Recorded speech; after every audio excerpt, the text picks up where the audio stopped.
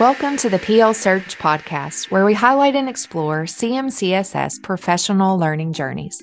I'm your host, Amanda Nix, Professional Learning Coordinator, and I'm joined in each episode by Brian Hampton, who facilitates our professional learning management system. Listeners, what if we told you there's a program for native English speakers in kindergarten through fourth grade, where these students learn the grade level state standards for math, reading, social studies, and science, and they do it all in Spanish? Amanda, I think you and I had the same reaction when we learned about this program. It was like, wow, insert mind blown emoji.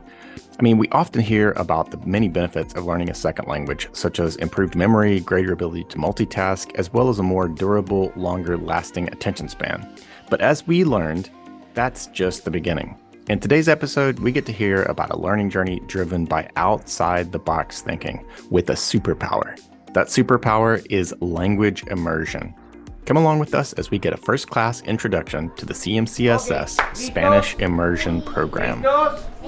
¿Listos? Sí. Ok, aquí vamos. Repite conmigo.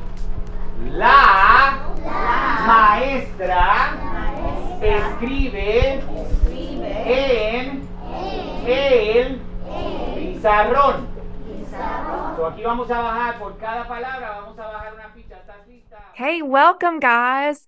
Let's start by having you tell us a little bit about yourself. We'll start with you, Helen. Hi, thanks you guys for having me on today. So my name is Helen Nicholas, and I am principal of Spanish Immersion at Barksdale, which is a school of choice here in the Clarks-Montgomery County school system.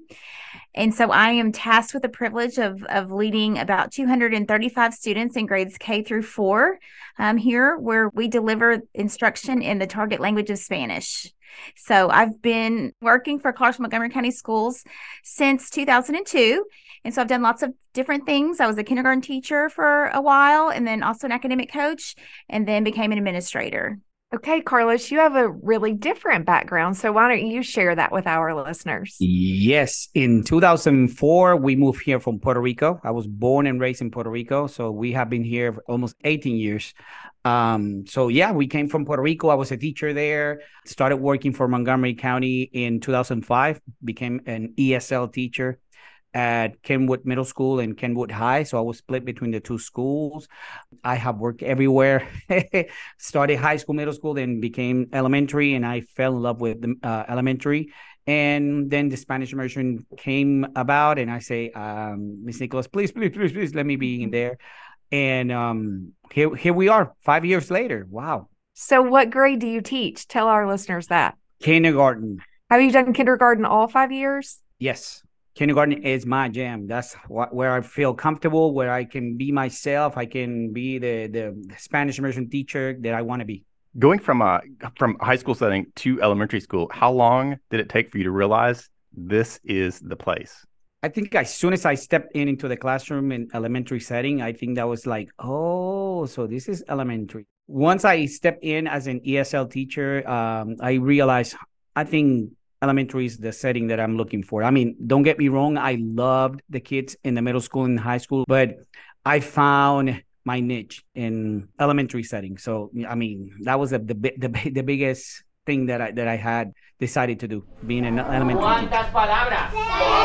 Excelente. 6 palabras en nuestra oración. One thing that's neat is I think just like how huge our district is and how all of our paths cross some way or another. So the year before we started Spanish Immersion, I was at Minglewood, and that's where I met Carlos because he was the ESL teacher there. And so I think it was just neat that we happened to meet that year. And then the very next year we were starting this program, and he was able to come over with me as a kindergarten teacher. So it's been great. It's been wonderful to watch Mr. Gonzalez transform into that, he's famous around here. I mean, everybody just flocks to him, and the parents and the students, and we joke with him and tell him that he's our famous teacher. But just to see that he's totally embraced that classroom teacher, where before he ever had that experience, I think with his personality, though, getting to make that connection with that larger group of students and families is really where he needs to be. It's the island life. That's what it is. That's how we are in Puerto Rico. You're part of my niche, and I'm going to bring you in, and I'm going to love on you, and that's part of probably what it is, the island thing. So, Helen, will you share a brief history of the Spanish Immersion Program in CMCSS for our listeners? Sure. I first heard about the possibility of this program. At the time, we had a different director of schools. And so he had been a director in North Carolina. And so where dual language is huge in North Carolina. So he had this idea to bring it to Clarksville. And so they partnered with a kind of a consulting company based out of Michigan, and it's called Adelingua. And so they really guided us on parent meetings to get interest, curriculum, how to, I had only taught English, so it was just a lot to navigate. So we started with some parent interest meetings. We decided that we were going to have 2 classrooms of 20 students and 2 assistants. So we started with just 5 staff members. We now have 25 staff members, but we started with just 5. And we're really, that first year, we were like, are we going to get 40 students to agree to do this? But we did. And so every year the program has grown. For a while, it was by 2 classes every year. And then last school year, we decided to start adding 3 classes. And so that's how we started. We worked very closely with Adelingua as far as, what order to introduce things and how to get children to acquire a second language. A lot of people, I think, sometimes have a misconception that we're teaching English language learners such as EL programs that our district has, which it's quite the opposite. So we're teaching native English speakers Spanish. And so it's a whole different process. So basically, we're immersing them in the language of Spanish. So we had to learn how to do that, because that was not something that we had been trained to do. So we had a lot of professional development and kind of learned how to switch our way of thinking with instruction. But so, like I said, we started with 2 classrooms, and now we have 12 classrooms, so K through 4. So, Carlos, you've been with the Spanish Immersion Program since its inception as a kindergarten teacher. So will you tell us, how does your kindergarten class compare to other kindergarten classes within the district? How different? First of all, we speak Spanish all day long. So we're touching, the Tennessee standards, but we are immersing them in the Spanish. So we're doing a dual labor here, because, we're trying to teach the things that they need to learn in kindergarten, but we're doing it in Spanish. So that what makes us a little bit different. Also, we're introducing culture into part of the Spanish immersion program. So we talk about Puerto Rico, we talk about Mexico, and we talk about Cuba. Let me see what else. Guatemala. I mean, we talk about all these countries that Spanish is spoken. So there is a culture element also in the Spanish immersion program. So I think that's one of the differences that, makes us. We speak Spanish all day long. So you're teaching those same Tennessee state standards. It's day 1 of kindergarten. Where do you start? Well, I mean, we give them a base in English to make sure that they understand what the expectation is for each one of them. But then I start taking away the English and introducing the Spanish. So it is a step-by-step thing that we do. I don't just go with Spanish all day long. Mira, tienes que prestar atención. La, la, la, la. They're going to look at me like I'm talking German, but I'm talking Spanish. And so it's a gradual thing that we do. The expectations are explained in English so they understand what the expectation is. But then we start introducing the Spanish language and they make the connection. So that's how we do it in the classroom. So we started with the English base, and then we started adding the Spanish. And then once I feel comfortable understanding, okay, my kids understand what the expectations are, then we introduce the Spanish full on. La enfermera ayuda a los enfermos. So aquí vamos, repite conmigo otra vez. I have so many questions. I know, I do too. There's just my head's exploding. So when Amanda and I were preparing for this, she had mentioned the state standards. And that just blew my mind, because I thought, wow, yeah, they have to teach to the standards, and they're doing this through Spanish.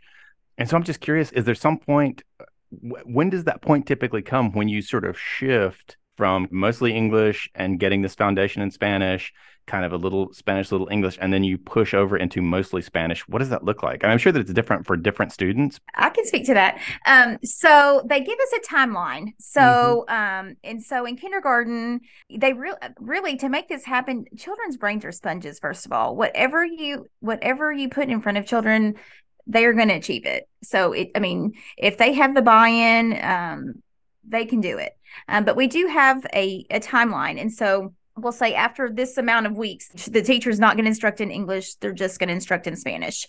After the next timeline, the expectation is if the content has been taught, we expect the child to respond to a question in Spanish.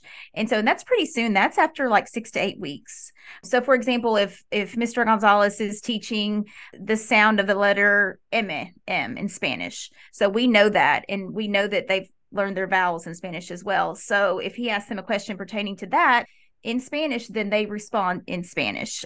We teach them, there's phrases that we teach them. There's a phrase every week that we teach them. Of course, the first phrases are very like needs-based phrases, like, can I go to the bathroom? Help me, please. That kind of thing. So it's really laid out pretty specifically to where they are able to communicate their needs in Spanish pretty early on. And then they also have something called their English necklace or their English hat or whatever. We really try not to break that commitment to the language because we want them to realize that that's what they're here for. They've been tasked with something extra special and they're going to do school in Spanish. But there's just sometimes, we're in elementary school and sometimes things just go crazy or things are haywire and the teacher just needs to put their English necklace on or their English hat on and say, okay, I'm putting this on. We're going to talk in English for a second, let me explain what's going on, or let's come back together. And I feel like we're all lost, that kind of thing. And then we've also been blessed. The program has got assistants in grades K through 2. And so we're really blessed to have 2 sets of hands in those classrooms. And so that's really helpful when there's a meltdown, because that happens, or when there's a level of frustration or someone's not feeling good or something like that. That person can take that child out into the hallway and speak to them in English and figure out what's going on if they're not able to communicate their needs in Spanish. But with that being said, after kindergarten, first grade, they don't speak English. We don't speak English in the classrooms. We just speak Spanish and that's just the way it is. And like I said, they rise to the occasion. They know that that's what's expected, so they do it. So I think kindergarten is that introductory phase of the program.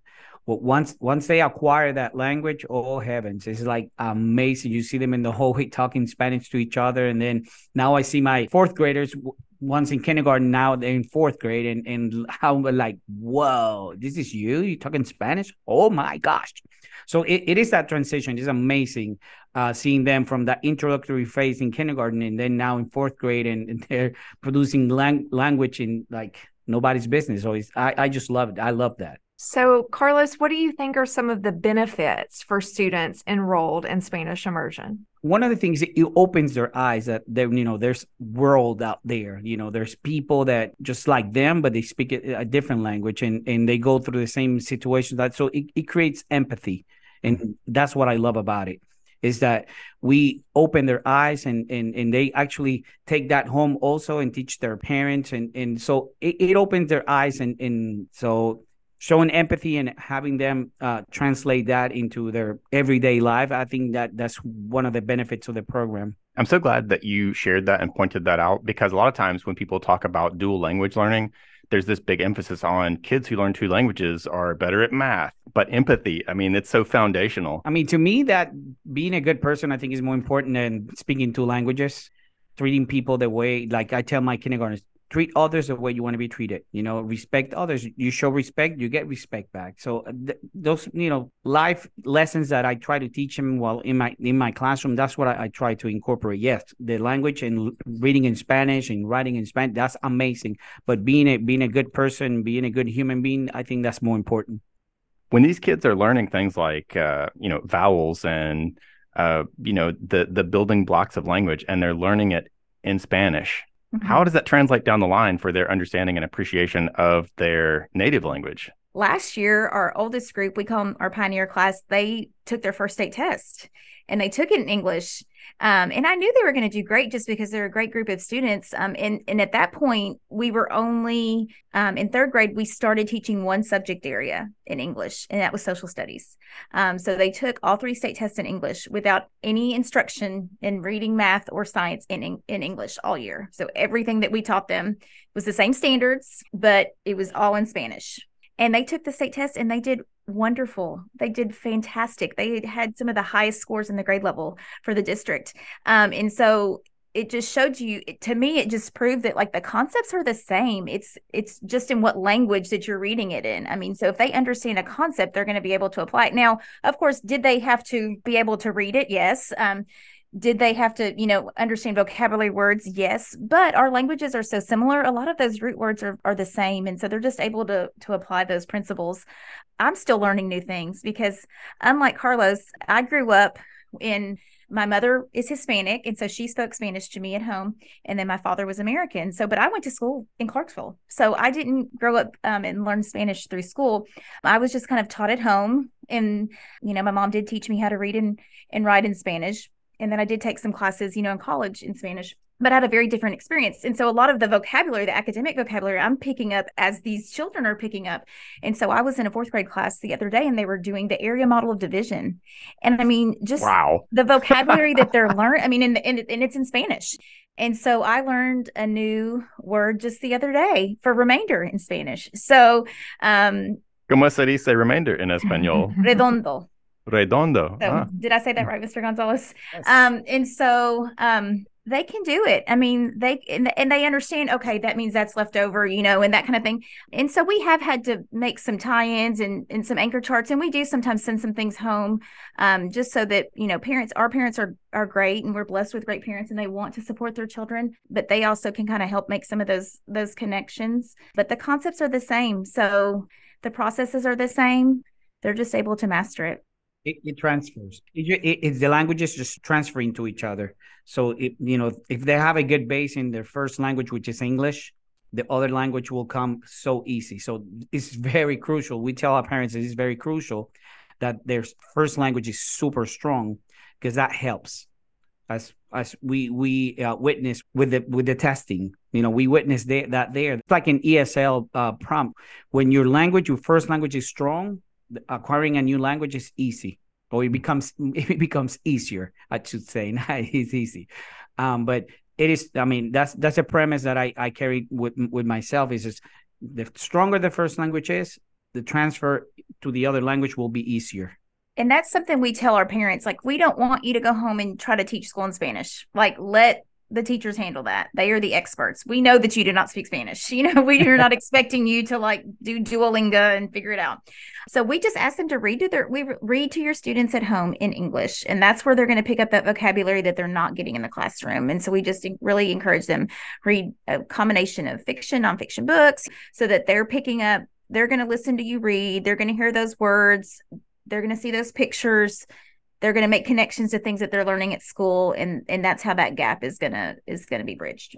So Helen, let's back up to you. You spoke about that in third grade, they were taught social studies in English, and now they're 4th graders. So what does 4th grade look like? So our goal is by the time they get to 5th, that it's 50-50. So what we're doing this year, so it's kind of hard to split 4 major courses into a half of a half. So what they're doing this year in 4th grade, they're still doing social studies in English. And then they also have, and we had this last year too, we have something called English specific skills. And so the way I would describe that is really just like phonics based, because the English language has so many like phonics rules and exceptions and grammar rules. So they have that unit of study as well every week in English. And then they also, vocabulary, which I talked about a little bit, is really big. I mean, you've got to have a vast vocabulary to understand and comprehend text. So we have added a component of the ELA block, just vocabulary focused in English. So it's not quite half their day, but it's not quite a quarter of their day. So we're just increasing. And then next year, we're going to have math and social studies in English. We really want to continue that reading in Spanish because I feel like they need that to remain fluent. You can read. There's lots of reading in social studies, which is why we decided to go with social studies. And math will be an easy transition for them. But I really just, in order for them to remain fluent and have that level of vocabulary, they still need a heavy content area in Spanish in order to keep up their skills versus if we would have done ELA and social studies in English and then just left math. So that's why we made that decision. So what's the plan for these students after 5th grade? Well, which will be so very sad when that first class leaves us. So the district is talking about there is going to be an option for them in middle school. It's not 100% ironed out what that will look like. And, as you get older and you get into not so much middle school, but high school, you think about like graduation requirements and end of course test and that kind of thing. But so there will be an option for them to continue their dual language experience.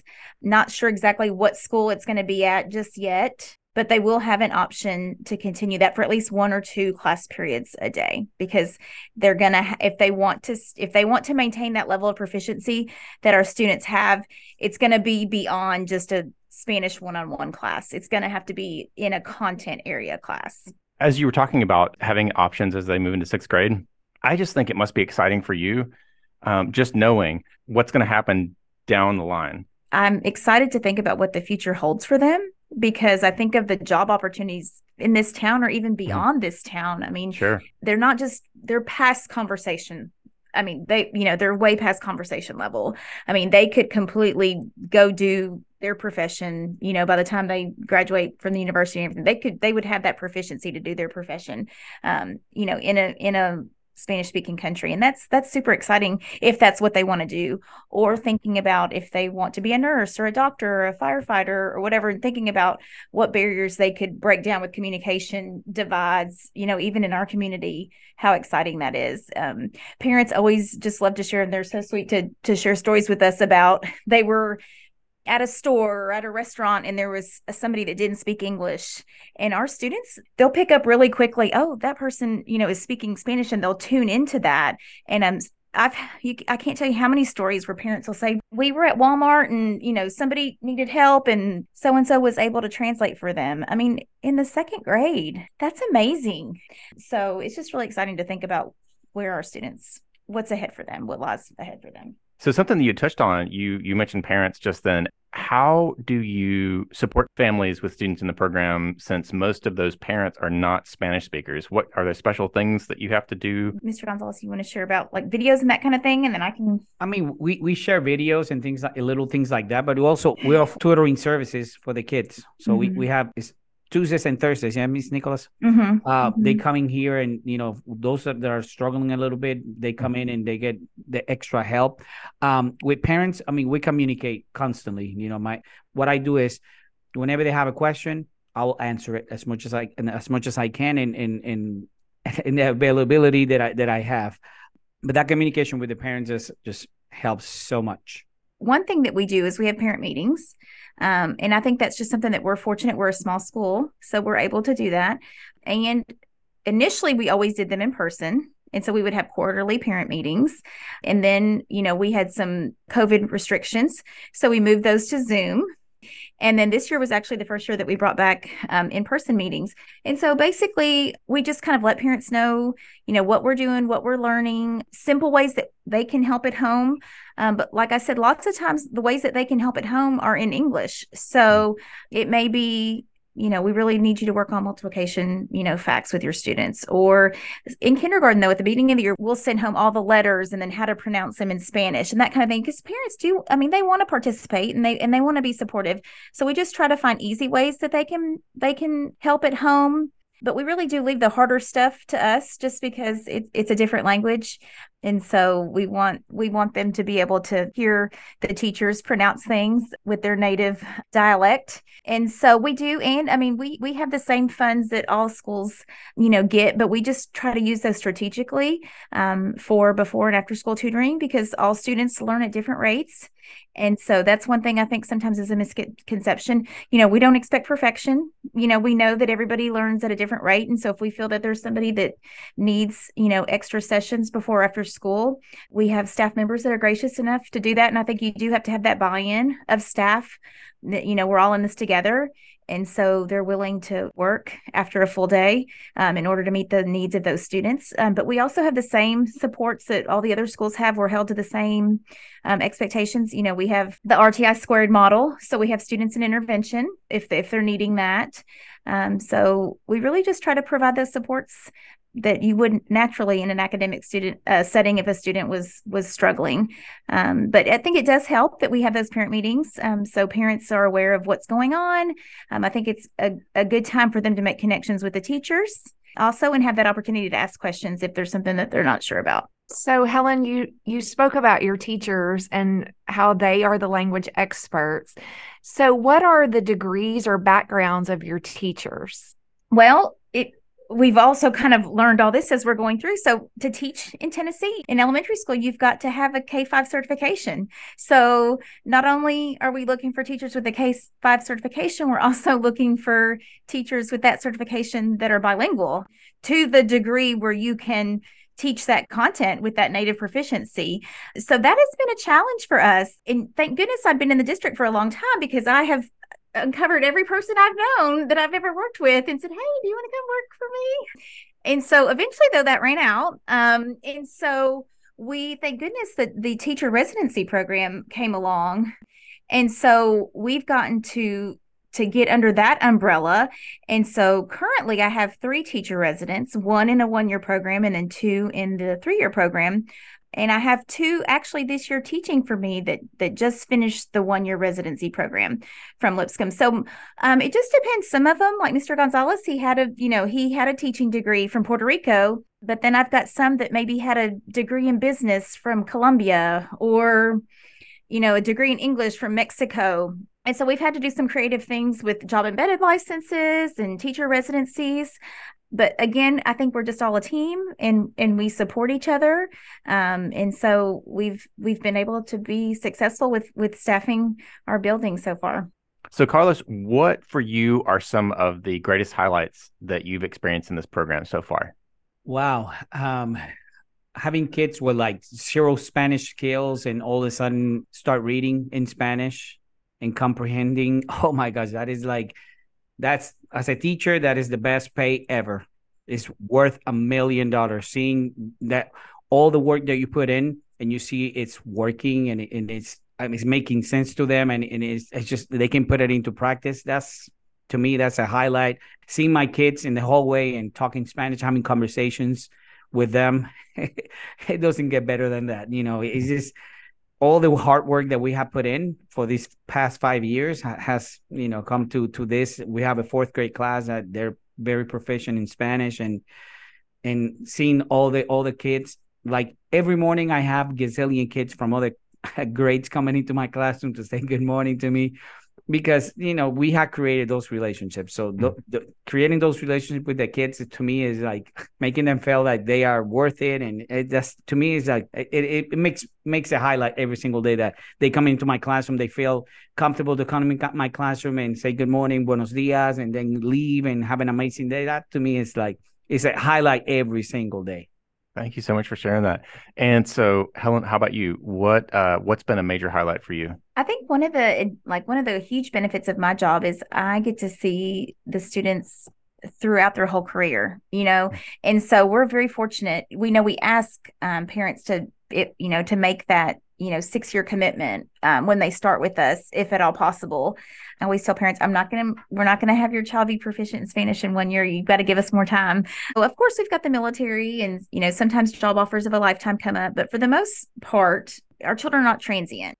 So the children that, that we started with them in kindergarten. And so I think that is a huge highlight for me because I'm able to see their growth, even socially and academically. And so that's really great for me to see. I can think of children that were just very shy and not very confident in kindergarten. And, I can see them now in a 3rd or 4th grade classroom, and they are just participating and answering questions with so much confidence. I think another highlight is just the community that we've built, with our families and our teachers and our students. They're, always willing to jump in and help and support us with anything that we need or desire.